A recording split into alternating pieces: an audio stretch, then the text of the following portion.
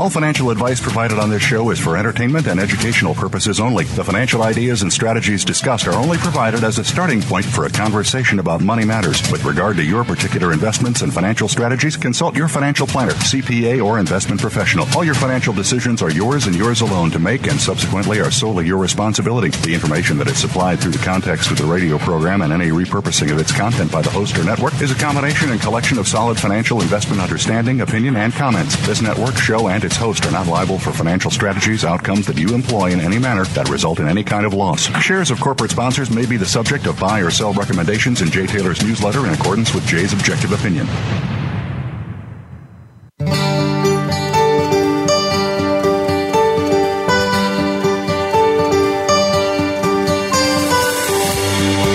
Welcome to Turning Hard Times into Good Times with your host, Jay Taylor. This hour will help investors fix issues and achieve personal gain. Now, here's your host, Jay Taylor. Welcome to Turning Hard Times into Good Times. I'm your host, Jay Taylor, and I'm speaking to you from New York City on this, the 17th day of September 2019. I do like to remind you that I'm the author of a newsletter, Jay Taylor's Gold, Energy, and Tech Stocks. We're having a good time now with the exploration companies, some of them breaking through in a very major way. A couple of our sponsors, for example, Great Bear Resources being the most notable one, has really broken out because of a very major discovery in the Red Lake District. But there are others as well. A lot of exciting news now. When we're in a bull market for precious metals, capital is available to go into the ground. Geologists put their theories into test. They test those theories with the drill core. And sometimes when they're right, it can be very explosive. The profits can be very large, and it can be a lot of fun, not like the times when we're in long-term bear markets. So, miningstocks.com, go there to sign up for my newsletter. Also, I'd like to encourage you to consider Chen Lin's letter. Go to chenpicks.com for what is Chen buying, what is Chen selling. And as always, we also like to mention MS Oliver, MSA.com, OliverMSA.com, the website of Michael Oliver, and you can learn a lot about how Michael's, his methodology and why it works so well. I think if you go there, a lot of very interesting things there, and especially a market that he thinks is in deep doo-doo, a lot of trouble ahead, and we'll perhaps talk to him about that in a moment. And I want to thank all of you for listening to this show, making it one of the more popular shows on the Voice America Business Channel, and also encourage you to send along your comments to questionsfortaylor@gmail.com, questions4taylor@gmail.com. We do want to thank our sponsors. Because of them, this show is economically viable. Our sponsors for today, Great Bear Resources, Radisson Mining Resources, Novo Resources, and Klondike Gold. I've titled today's show, 20-Year Race, Gold Up 487%, Buffett up 386%. David McAlvany, Quentin Henning, and Michael Oliver, my guests for this week. While most investors stay focused on the Dow, one market that listeners to this show watch carefully is engaged in a stealth bull market. It may come as a surprise even to our listeners to learn that gold has actually outperformed the most successful investment manager on the planet, at least over the past 20 years. From 1999 to 2019, as I just mentioned, gold has gained 487% versus 386% for the Berkshire Hathaway Fund. From all appearances, after 6 years of treading water, gold has now broken out into a new gold bull market, and I think the chances are that gold will continue to outperform Berkshire Hathaway. What is gold's recent price explosion telling us with respect to the current market conditions for conventional investments like those that Mr. Buffett has chosen while expressing his disdain for gold? So what is gold telling us about those conventional markets? In the second half of today's show, I want to ask David McAlvany to opine on that issue as well as several others and ask him to talk about his team of advisors at McAlvany Wealth Management and what they are doing in these market conditions. Do they like gold? What are they buying? They're buying conventional stocks like Mr. Buffett, or what are they doing at McAlvany Wealth Management? Dr. Quentin Henning will be with me in the second segment to talk about the innovative ways that Novo Resources is seeking to produce gold from perhaps the most vast unconventional gold deposit in the world. Those are the massive conglomerate beds of Western Australia. Dr. Henning's theory about how gold was laid down in the Witwatersrand deposit in South Africa, the largest gold deposit ever recorded in history. Well, he thinks he's found another one in Western Australia. The question is, and the challenge is, how do you mine this very unconventional project? Well, Dr. Quentin Henning will talk to us today about some of the technologies that are being used, new technologies to address the challenges of this very difficult, or I should say different kind of gold deposit. It is vast, it is massive. If they find out how to mine it profitably, it's going to be huge. And so Novo Resources remains one of my favorite exploration stocks. And right now they've proven there's massive amounts of gold there. The challenge now is, can they get it out profitably? And I think there's some very good signs. A lot of progress has been made and Dr. Henning will talk to us about that in the second segment. Well, in these tumultuous markets, it's always good to have a steady foundation to stand on, to not only calm one's nerves, but also to give confidence that we are on the right side of the various markets that are most important to us. So, as always, I'm really pleased to tell you that Michael Oliver is with me once again to help calm our nerves and give us confidence that we are on the right side of the markets. Thanks for joining me again, Michael. Hi, Jay. Good to be back. Always good to have you with me. You know, when I asked you this morning what you would like to talk about, you said something, and I'm quoting your message back to me. You said, quote, panic about various markets' response or non-response to the oil event. Now, I take it by oil event you mean probably the drone strikes on the Saudis' capacity to produce oil over the weekend, but could you elaborate on what your thoughts are about this sort of non-event? Well, the first thing that hit me about this was a well-known market letter writer, Gartman, who apparently has been long gold for some time. He said in euros, why that's different than being in dollars, because you make more money in the euros, but when you convert it back to dollars, you offset the difference that you made in the euro anyway. But he got out of half his position the other day because the gold market wasn't up sufficiently on the war news. And I can't claim to have a documented record of every war instance that has occurred since I've been watching gold, which is 1975 onward as a professional in the gold markets, technically looking at it. But my accumulated wisdom about that is, if you're a trader in gold, don't expect war news to drive gold. And in fact, if gold is in a bear trend, and I do remember a couple instances of this back in the late 70s, it seems to me, where there was some kind of war event that occurred somewhere in the world, with Russia or something else, or the Mideast, and gold spiked up, and it was in a bear trend, though. You could short the war news. Okay? Gold is not here as a war metal. Gold is a money unit. It is man's historical money unit. It is here competing with fiat currencies. Therefore, the issues that affect fiat currencies are things like deficit spending, liquidity provided by central banks, ongoing negative rates. These are the kind of things that ultimately drive gold, not war news. Now, to some extent, you can say, well, war news could be inflationary. Well, it could be, because it's another government expenditure or whatever. But it's hardly the driving force behind gold. Therefore, to say I'm going to dump half my position because gold wasn't up 30 to 50 today, instead it was up 20 and closed up like 10, he said something's wrong. Well, I beg to differ. I think that was a bad judgment call. I also hear from other people who are still skeptical on gold, though presumably prior to that bullish on it. Elliott Wave folks are talking about, and they're even deviating from their own little religion, because they're quoting the Commitment of Traders reports. What that has to do with Elliott Waves, I don't know, but apparently they see a gross imbalance there between the commercials and the speculators. Well, I also have some experience in that regard. When I was first at Hutton, I was at the metals desk where they handled hedge accounts, primarily in the copper industry. And I recall there was a major copper top, a bull market in the mid-'70s, where copper was exploding at the tail end, like a lot of bull markets explode. And usually that's because of somebody who's excessively short getting blown out of his position. They're narrowed in on one guy. Well, in fact, it was one guy, and it was a customer of ours at Hutton, who was a commercial in the copper business. Okay? He was on the production side. He not only was short for hedging purposes, but he went overly short because he thought the price was excessively high. Well, they stuck it to him. And he printed the last 20 cents of the upside in that copper bull market as his firm almost collapsed. So the wisdom of commercials, perceived wisdom of commercials, is not always there. They're not always smarter than the speculators.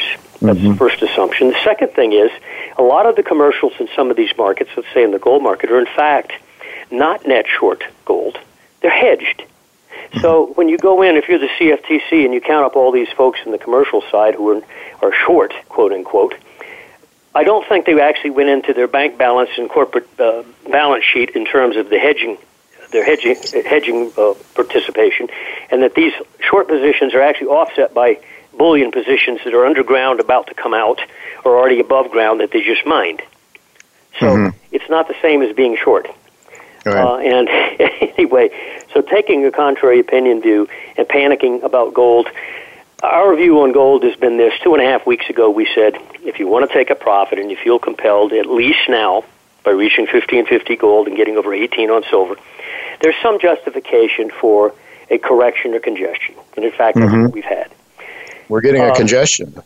Yeah, we got into congestion. It's fumbling around in the 1500, 1550 zone or high 1400s, but it's fumbling around. It's not dynamic downside. It's fumbling around, wasting time. In fact, our metrics show that we're now 7 weeks off of the oscillator high on gold, on a weekly oscillator, which is very aged, and we're trading at 1504. We came on the radio on October Gold, the front month, which is all of $20 below the highest weekly close of the move. So So okay, what are you going to? What are you going to gain at 1550? What are you going to gain going short or getting out? Anybody who shorted gold, all those number of weeks ago, and they're fumbling around. There's no downside here. It's congestion. Yeah. So our view is, if you get through this week and you find gold is numb, right now it's up $10 on the week. It closed 1493.80, I think, or 60 last week. And you find a numb week here where gold is steady.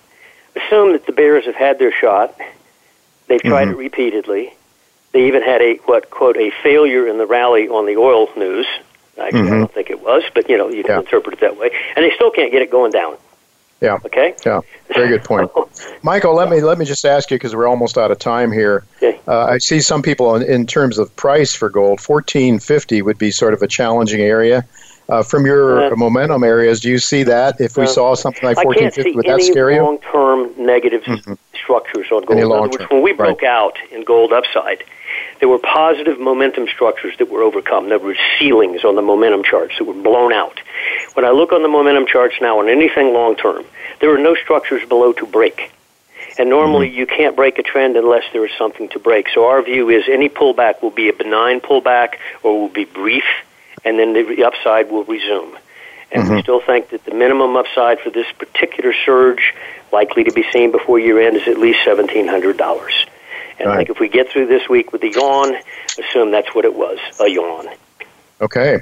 All right. Well, I would like to very much ask you, you made some comparisons of the current equity market with that of 1929 and 1987 in your weekend MSA 360 report. We don't have time, but that is the kind of thing that we'd love to talk to you about, and that's the kind of thing that people who subscribe to your letter will know about. Fascinating read, that's for sure. So, folks, it's OliverMSA.com, OliverMSA.com. We talked to Michael mostly. He talks to us mostly about the precious metals markets, a few other things. But he covers a huge number of markets from his very unique proprietary momentum structure analysis that I've found to be as good as anything I've ever subscribed to. So thank you, Michael, again for being with us. And I will miss you next week because we're going to be pre-recording the show. I'll be in Portugal with my wife, but the following week, then, hopefully we'll have you back, and by then, who knows, gold could be a lot higher than it is now. So thanks again for being with us. So, folks, we are going to go to break now, but don't go away because Dr. Quinton Henning will be with us to talk about the progress being made using new technologies to mine the very different kind of gold deposit in Western Australia. Don't go away. We'll be right back with Dr. Quinton Henning.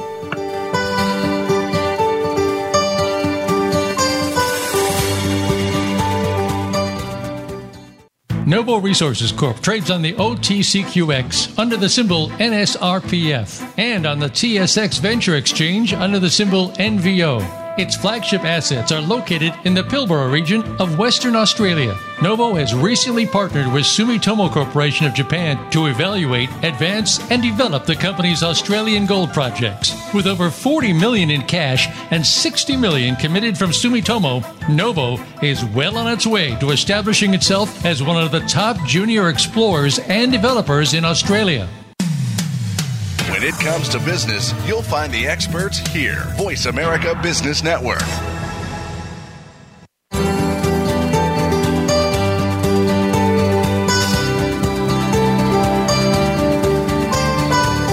You're listening to Turning Hard Times into Good Times with your host, Jay Taylor. If you have a question or comment about today's show, Jay would love to hear from you at 1-866-472-5790. That's 1-866-472-5790. You can also send an email to questionsfortaylor@gmail.com. That's questions, the number 4, Taylor@gmail.com. Now, back to our program. Welcome back to Turning Hard Times into Good Times. I'm your host, Jay Taylor, and I'm really glad to have one of our favorite guests here on this show, one of our favorite corporate guests for sure, Dr. Quinton Henning, Chairman and President of Novo Resources. Novo Resources trades in the U.S. and in Canada. I picked it up in my newsletter at around 80 cents back in 2013. It reached $7 in U.S. money in the summer of 2017, currently selling it at about $1.78, 178 million shares, giving it a market cap of around U.S. $318 million. Thanks for joining me again, Quinton. Absolutely, Jay. Well, this is really an exciting story for sure, even though the share price is way down from its peak. The exploration activities that you have guided Novo through are focused on conglomerate beds, about a meter or two thick, and they're characterized by very coarse gold. Hard to measure it for sure, as you pointed out in the past. But while these beds are only about a meter or so thick, can you talk about the scale of these conglomerate beds throughout Western Australia, the scale of these projects that you were exploring? Yes, very easily. So look, these are very old deposits. They're about 2.7 billion years old. But in spite of that, by and large, they're nearly flat lying. Okay, so they're not folded, they're not folded up and broken up and stuff. These are fairly continuous sheet-like deposits. I can reference each of our projects and give people a sense of scale. So at Beaton's Creek, for example, the current resource underlays something like maybe 3.5 or 4 square kilometers, I believe, at present. It's open. We know it's open in all directions out into the basin. But they're expansive. So at Karratha, we have about 8 kilometer strike. Again, we've explored roughly half of that 8 kilometers, and we know it's continuous there. At Egina, although we're exploring gravels that are derived from the conglomerates, these are modern gravels that have formed through erosion. We see the conglomerates up in the hills, and the conglomerates, they continue for many kilometers through that region. I would say they underlay tens of not hundreds of square kilometers throughout the Egina area. Yeah, so very massive. Over this massive discovery you've made, you've as you mentioned, three major projects that you're working on, and you've decided, though, however, right now, to focus on Egina. Can you explain why you're focused on Egina, and maybe talk a little bit about the challenges that are unique to Egina and how you are looking to overcome those issues? Yes, Egina, as I said, is derived from the conglomerate. So basically, what's happened, Mother Nature over the past few million years has eroded back the same conglomerate layer that we were chasing in hard rock, say at Karratha. But at Egina, the conglomerate has been broken up. Mother Nature remilled the rock, and in doing so, it freed up the gold nuggets, and those nuggets have been washed down into the gravels on the terrace below, which is very expansive. It covers hundreds and hundreds of square kilometers. We have something like 2,000 square kilometers of target area. What we're doing at Egina, because it is free dig, it's sitting basically right at surface, we see it as extremely low-hanging fruit. It is a gravel horizon, roughly a meter thick. We've demonstrated that through the recent trenching we've done, the bulk sampling. And now we have a very effective means of targeting it. So it's something we can move very quickly. All right. We see it as a project that can move forward perhaps even towards production very, very quickly. We have support from Sumitomo in doing so. But more importantly, the aspects of the project that itself are what drive this thing. Free dig, loose gold, it's mostly coarse. We see processing techniques that could be employed. For instance, yesterday we announced some test work that we did on the eddy current separators, which shows extreme promise. So, this is a unique deposit, but we see an ability to move it forward very quickly. Quinton, on August 22nd, you put out a press release announcing the recovery of 281.9 grams of gold from 292.38 cubic meters. Now, I know you have a lot more work to do. You talk about low-hanging fruit, which you just mentioned, and I know you have a lot more work to do before you can really officially talk about economics. But if there is continuity, and you're suggesting, when I'm hearing you say you believe there probably is, if there's continuity in those kind of grades over a large scale, on the face of it, do you think this makes economic sense? Do you think this can make money? Yeah, absolutely. That's why we're driving it so hard. So the numbers you reference, they're flipped around. It was 292.38 grams gold from 281.9 cubic meters. Slightly more. But that no problem. Look, it's more to the point.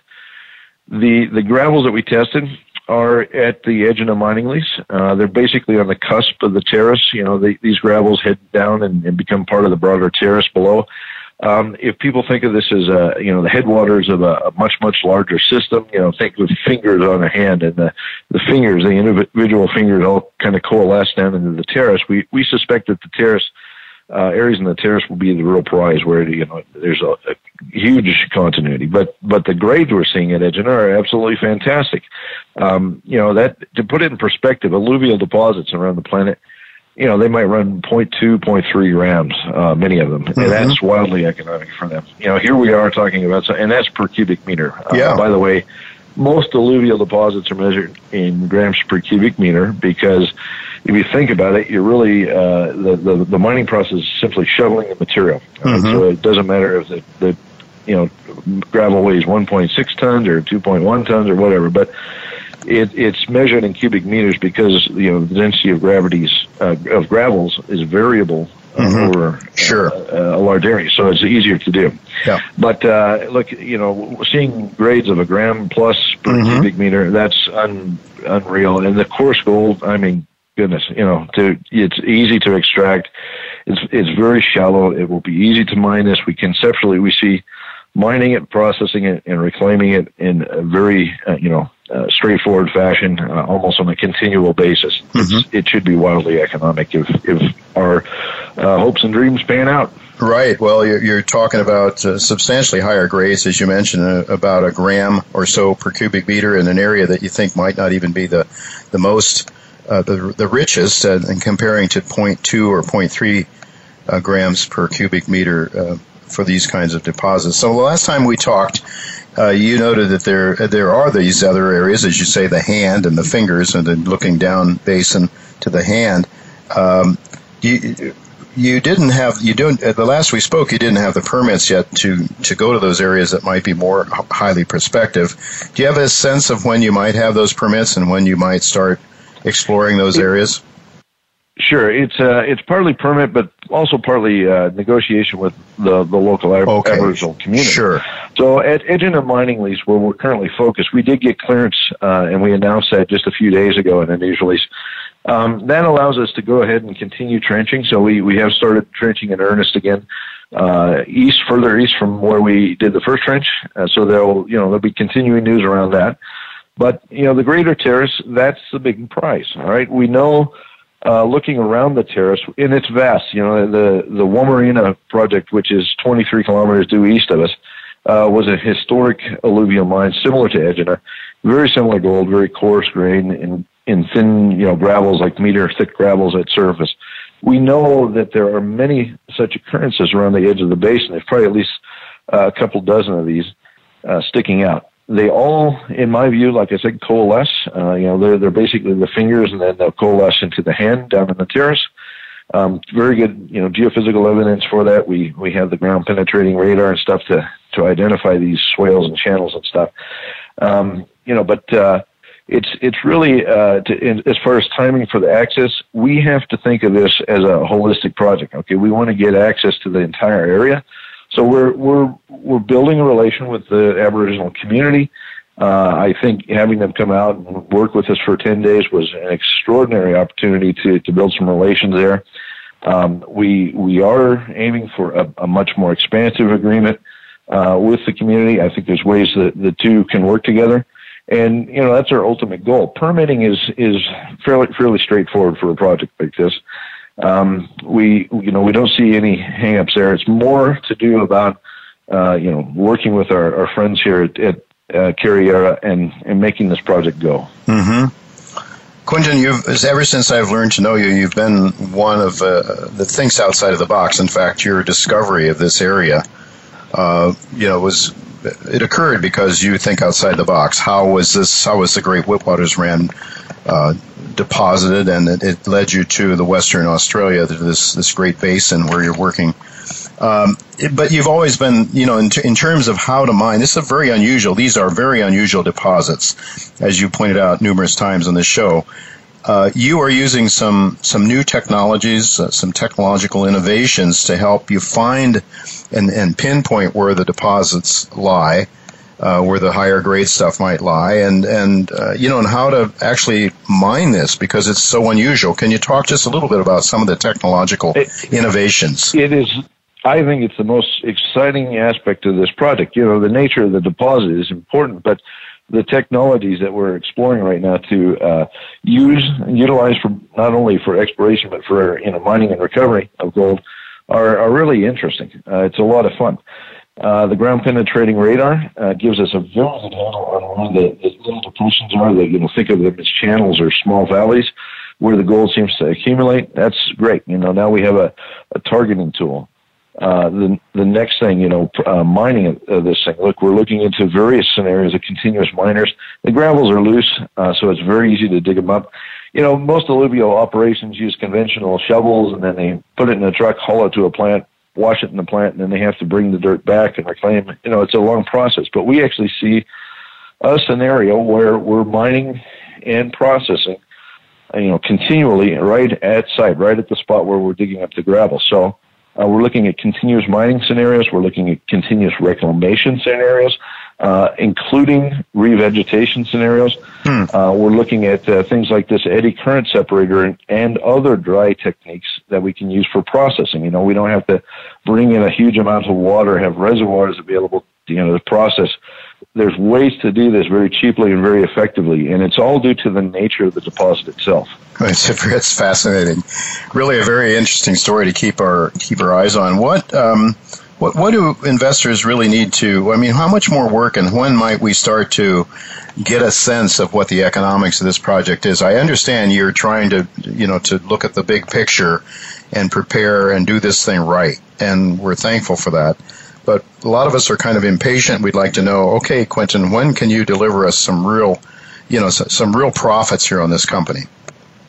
Okay, so let's look at the way forward with Egina. It's not a conventional deposit, as I've discussed. It's really one that we're going to advance, almost on several tracks at once. You've got exploration, you've got all of these technologies that we're looking at, in terms of mining and processing.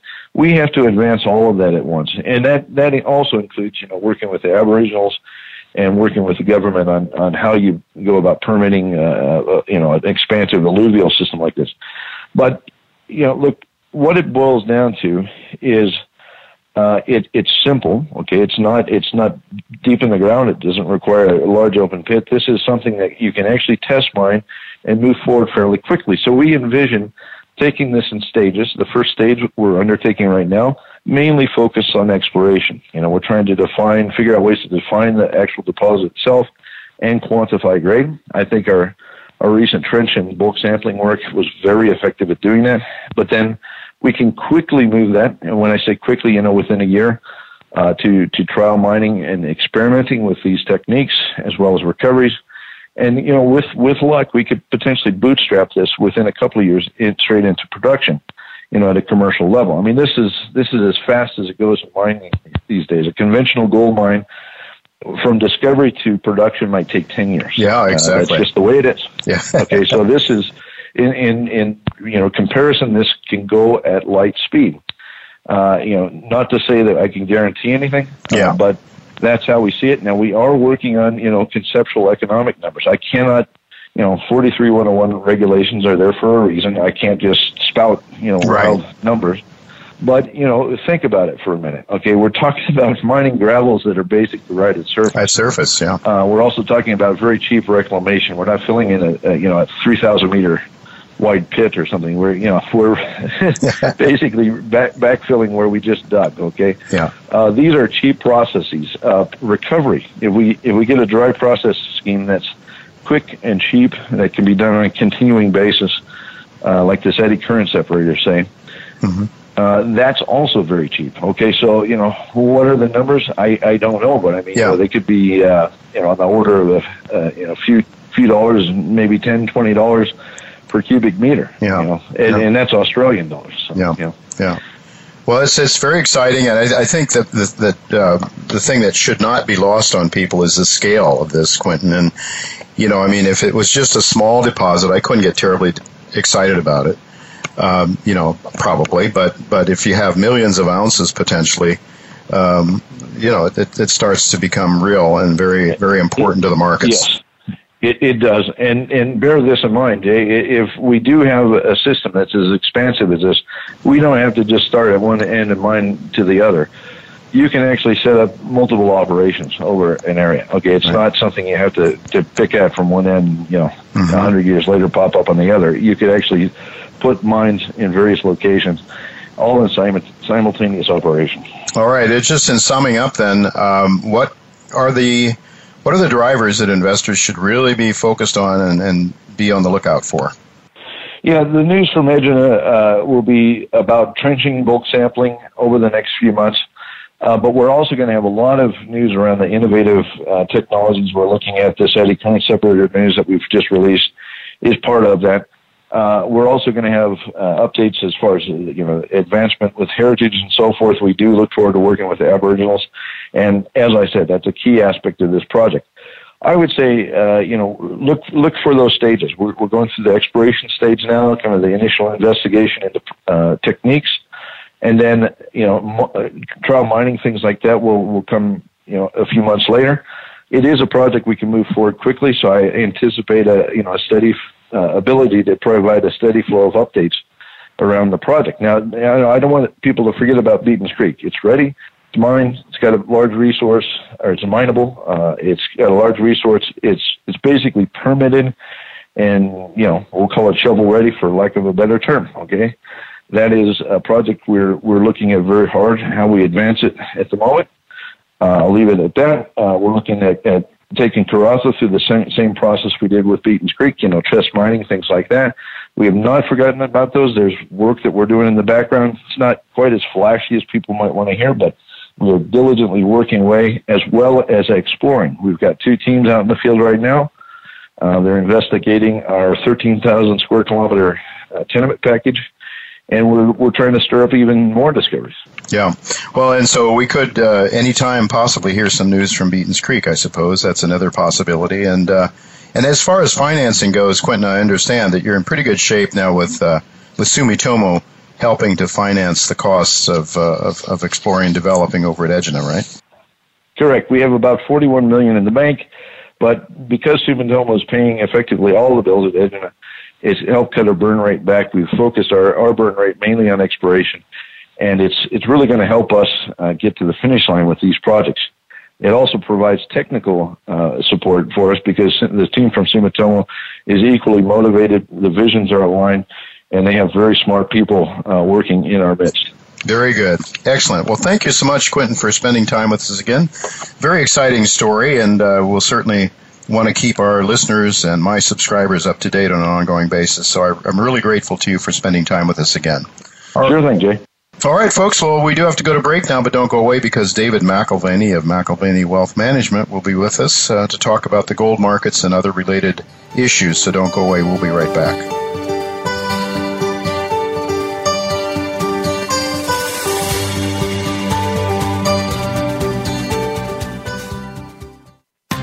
rush has begun. Recently, 3 of the largest gold mining companies announced strategic acquisitions in the Yukon territories. Ahead of them was a group who had already consolidated the key claims covering the historic Klondike Gold Rush into one company, aptly named Klondike Gold Corp.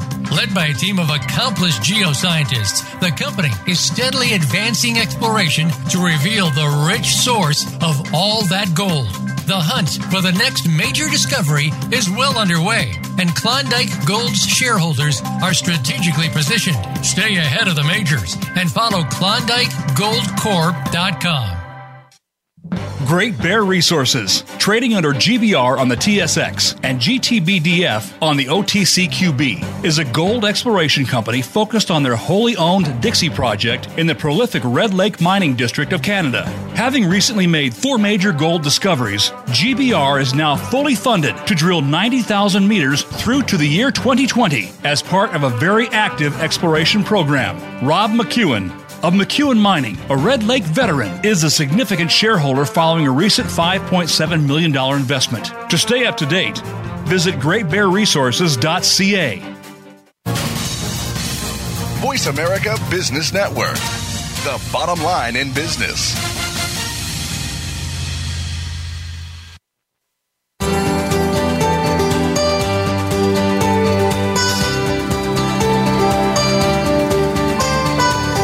You're listening to Turning Hard Times into Good Times with your host, Jay Taylor. If you have a question or comment about today's show, Jay would love to hear from you at 1-866-472-5790. That's 1-866-472-5790. You can also send an email to questionsfortaylor@gmail.com. That's questions, the number 4, Taylor@gmail.com. Now, back to our program. Welcome back to Turning Hard Times into Good Times. I'm your host, Jay Taylor, and I'm really pleased to have David McElvaney with me once again. And for those of you who may not be familiar with David, even though he has been on our show a number of times, there may be some of you who aren't familiar with him. He is the president of McElvaney Financial Companies, McElvaney Wealth Management, and ICA. It's a precious metals brokerage firm.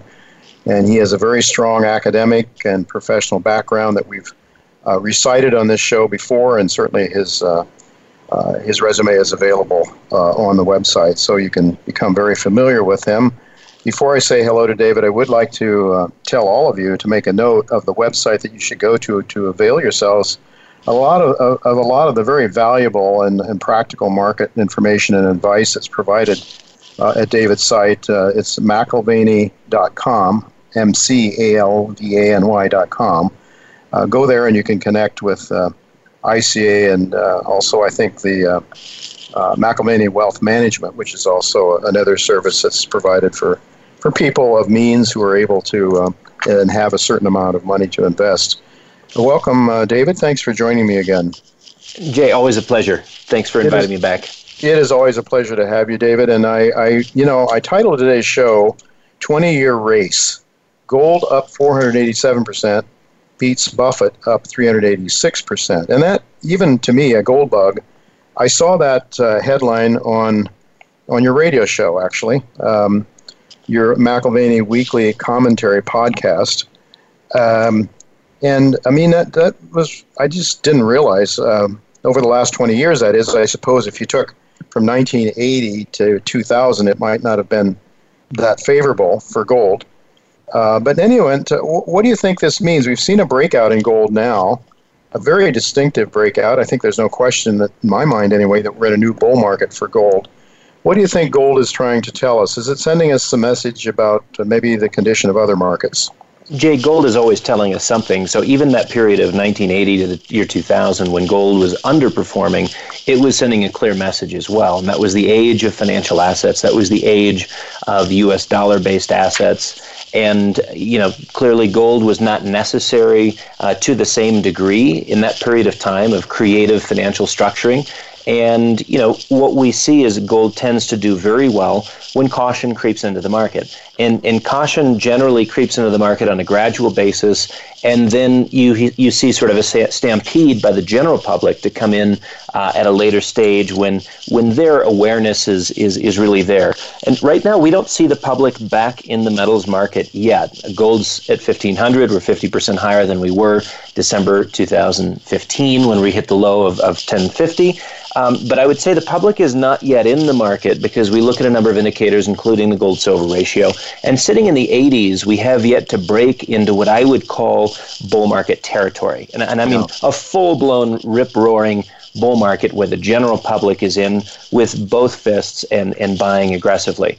That trading range of a bull market in metals is typically between 40 and 65. Now, I'm certainly not complaining. I think 1,500 or thereabouts is a great level, but we've gotten here because you've got contrarian investors in Europe, you've got people in Asia, you've got central banks who have been aggressively buying, and it's been really a stealth bull market up to this point because the equity markets have done so well over the last few years. Now, I believe they're in a topping process, and in that process, you've got to make some decisions, and I think that's one of the reasons why wise investors are saying, look, we could have this extending topping process. We've been here for about 18 months. Dow, S&P, and NASDAQ looks like we could roll over. Hasn't sent us any definitive signals, but if it does, we want to have a little powder dry, something that's a financial asset, not directly tied into the financial system, a la the interest in gold by contrarian and sophisticated investors. I will say it's primarily an international demand trend at this point,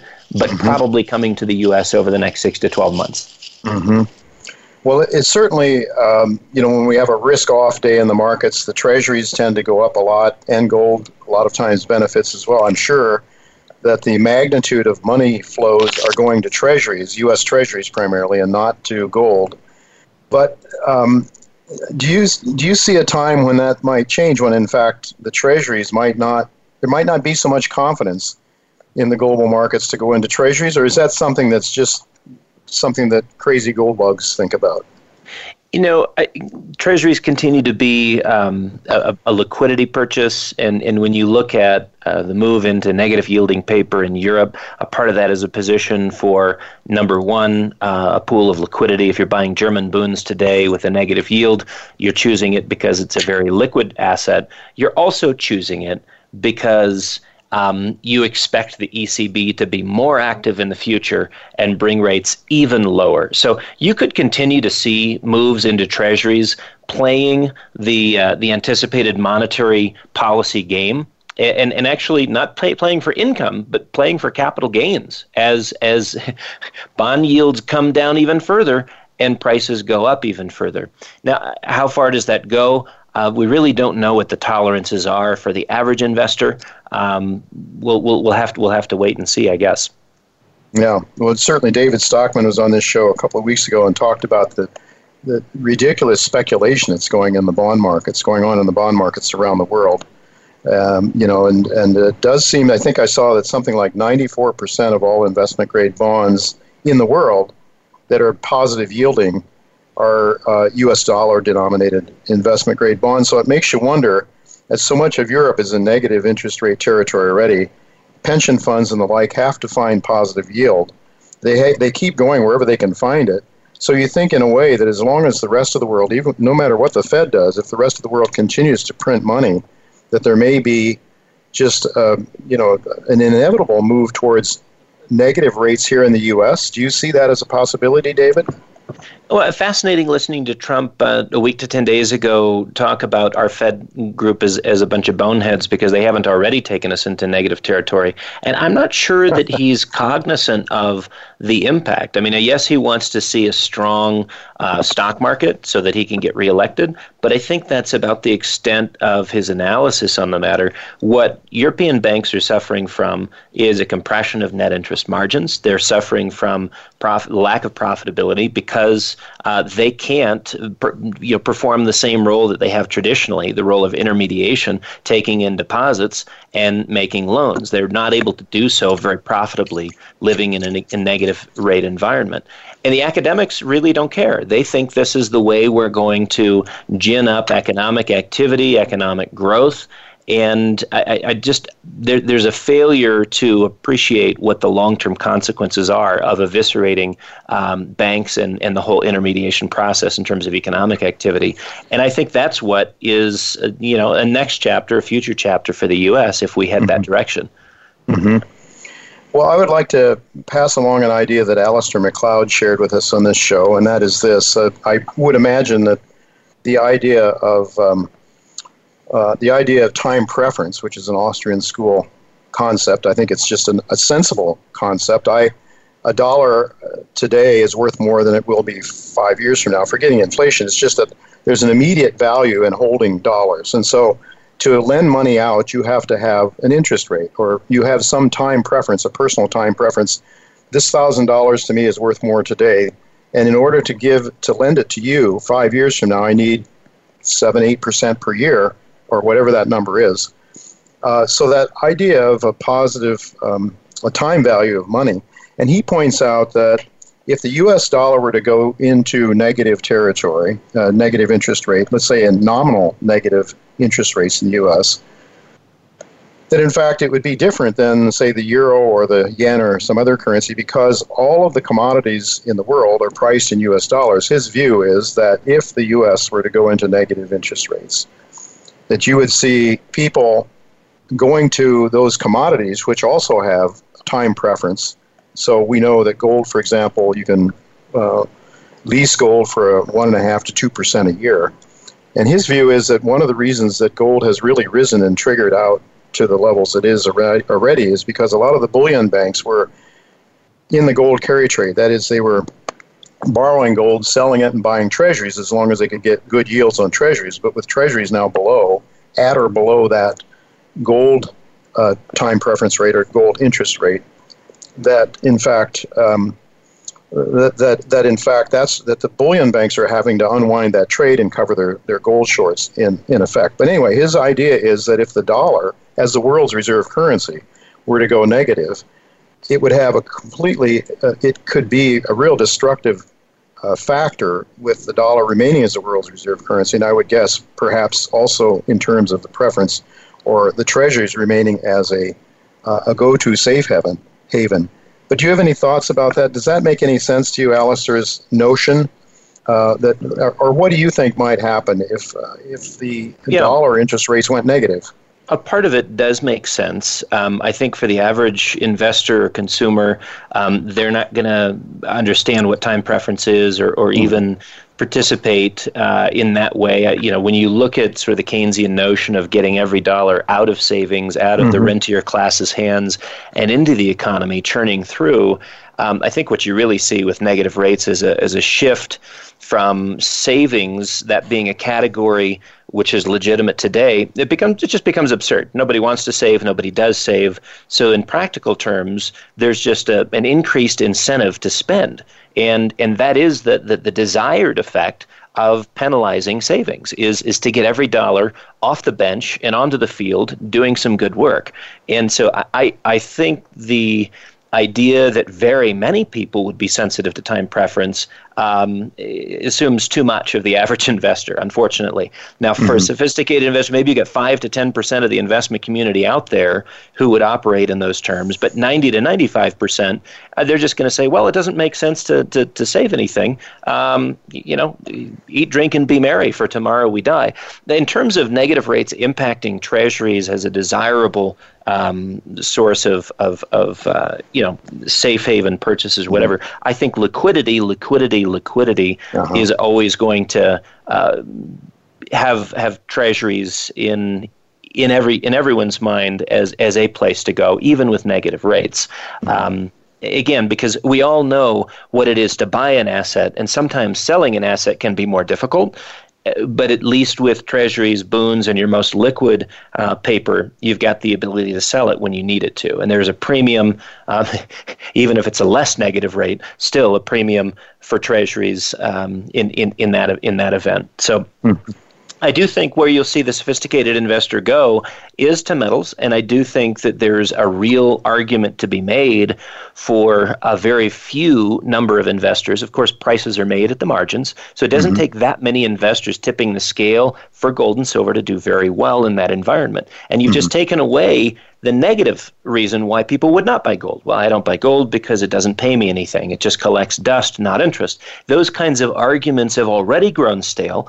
And in a world of negative interest rates, real negative interest rates, now nominal negative interest rates, investors have no excuse. You got to have an allocation to metals in case these monetary policy experiments get even more wacky, or we begin to experience any of the embedded consequences of the ones that are already in motion or the ones yet to be announced. All right. I think you're probably right that the more sophisticated investors will think about time preference and all that, those theoretical ideas. But as you point out, if we start to go into negative interest rates, and if the banks decide that they need to take some of our demand deposit, our checking account money away from us, because rates are negative and they've got to pay their bills or whatever rationale they use, the average person's going to start feeling that, David. And I think that you've put together something at ICA, something that I think you should talk about perhaps. And I learned about this on Golden Rule. You have something called Golden Rule Radio, which people can, I guess that's a once a week podcast, is it? Yeah, let me give you kind of the grand tour. The Golden Rule Radio podcast, we record Wednesdays late in the day and play every Thursday. The McAlvany Weekly Commentary plays every Wednesday. And then, of course, Doug Nolan writes his Credit Bubble Bulletin, which gets posted on Saturdays and Fridays, so almost every day of the week. We have our Hard Asset Insights at our McAlvany Wealth Management website. And what the gentlemen were talking about on Golden Rule Radio, it's a great 7 to 8 minute segment each week that gives you kind of, 10 pounds of mud packed into a 5-pound sack. If you want to know what's going on in the metals market, if you want to know kind of what some of the technical aspects look like within the metals market, they take a fairly dispassionate view. If they think the metals market is going to head lower on a weekly, monthly basis, they'll say so. And so I think it's a fairly even-handed approach to the metals market. One of the things they mentioned most recently was our Vaulted program. The Vaulted program is our alternative to banks and savings accounts, allowing you to denominate savings in ounces with no minimum purchases and a very quick settlement time if you need to go back into the currency of your choice. So we're pretty proud of the Vaulted program. Vaulted.com is where you can find information on it. And I think in a world of negative interest rates, people just look and say, well, I've got to be in the system because I've got bills to pay. But I don't want all of my money in a position to be extracted. And I think we're all becoming targets, financial targets to some degree, for a system that is overextended, over-leveraged, and in need of our capital. And so if we can choose when, where, and how we engage the system, and then opt out as often as we need to avoid our pockets being picked, whether it's by the commercial banks at the behest of our monetary policy mandarins, or directly through what we know inflation to be, which is actually a tax. These are things that I think prudent investors will say, yeah, look, gold's been more reliable than the U.S. dollar. It's been more reliable than the Italian lira. It's been more reliable than the euro or the Japanese yen. And so why not denominate a part of your savings in ounces? And as long as the ease of use is there, you can set up an account at Vaulted in less than 60 seconds. It's fantastic. But we provide that transparency. It's conflict-free gold in partnership with the Royal Canadian Mint. Very few in the industry care about conflict-free gold. And I think for a growing number of investors, as the audience grows, people who've never thought of owning gold, they certainly are aware of not only environmental concerns, but also governance issues and social issues. And that's one of the reasons why it was imperative for us to partner with the Royal Canadian Mint, because they're the only provider there who will certify their gold as conflict-free. What do you mean by conflict-free gold? So imagine small children, the age of mine, ages 5, 8, 10, working underground in a mine with a very low life expectancy and no probability of getting an education or going anywhere in life because child labor is not monitored. So go to the Congo and then start looking at the sources of gold throughout Africa that end up in the UAE, and from the UAE direct to Switzerland, and all of a sudden you find this trail of very nasty backstories. Very nasty backstories. And if people knew the story of the gold that is in Zurich, that came from the United Arab Emirates, that came from the Congo, and other places in Africa, I think you'd be horrified and probably not interested in owning it. Oh, that's very interesting. So a real moral attitude, a moral component to that choice of conflict-free gold. With just a couple of minutes left, it always goes so fast with you, David. I would just tell people that they should really listen to your McAlvany weekly commentary. If people that care about the markets, most of the people that listen to this show are quite concerned about markets. It's an excellent place for people to go. Just one word on, with the time we have left, the McAlvany Wealth Management. You referred to it before. Your father, really the founder and chairman, yourself, Doug Nolan, who's been on this show a number of times, and I've known Doug for a lot of years.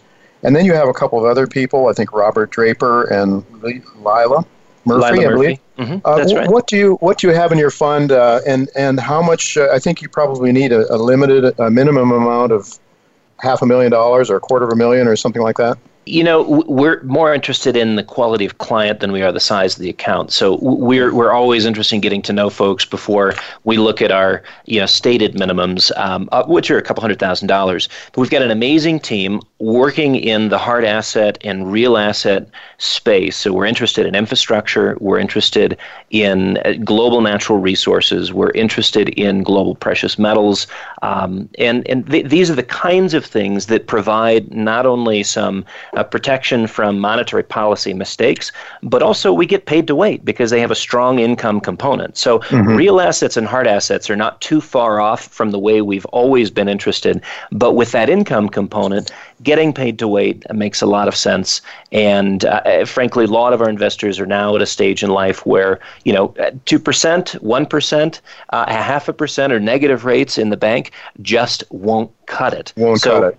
Yeah, so we've found a way of finding prized assets, very high quality assets, very high quality management teams, and looking to not only the quality of those resources, but also the income stream that we can participate in. So as we move towards negative rates, I think our management team is doing a fantastic job for that portion of someone's portfolio. We'll have to leave it go at that. I want to ask you, and maybe do a whole show on McAlvany Wealth Management. David, thank you so much for being with us again. Look to talk to you again sometime in the near future. Well, folks, that is all the time we have for this week. David Stockman, Alistair McLeod are my guests next week. Until then, goodbye and God's blessings to you.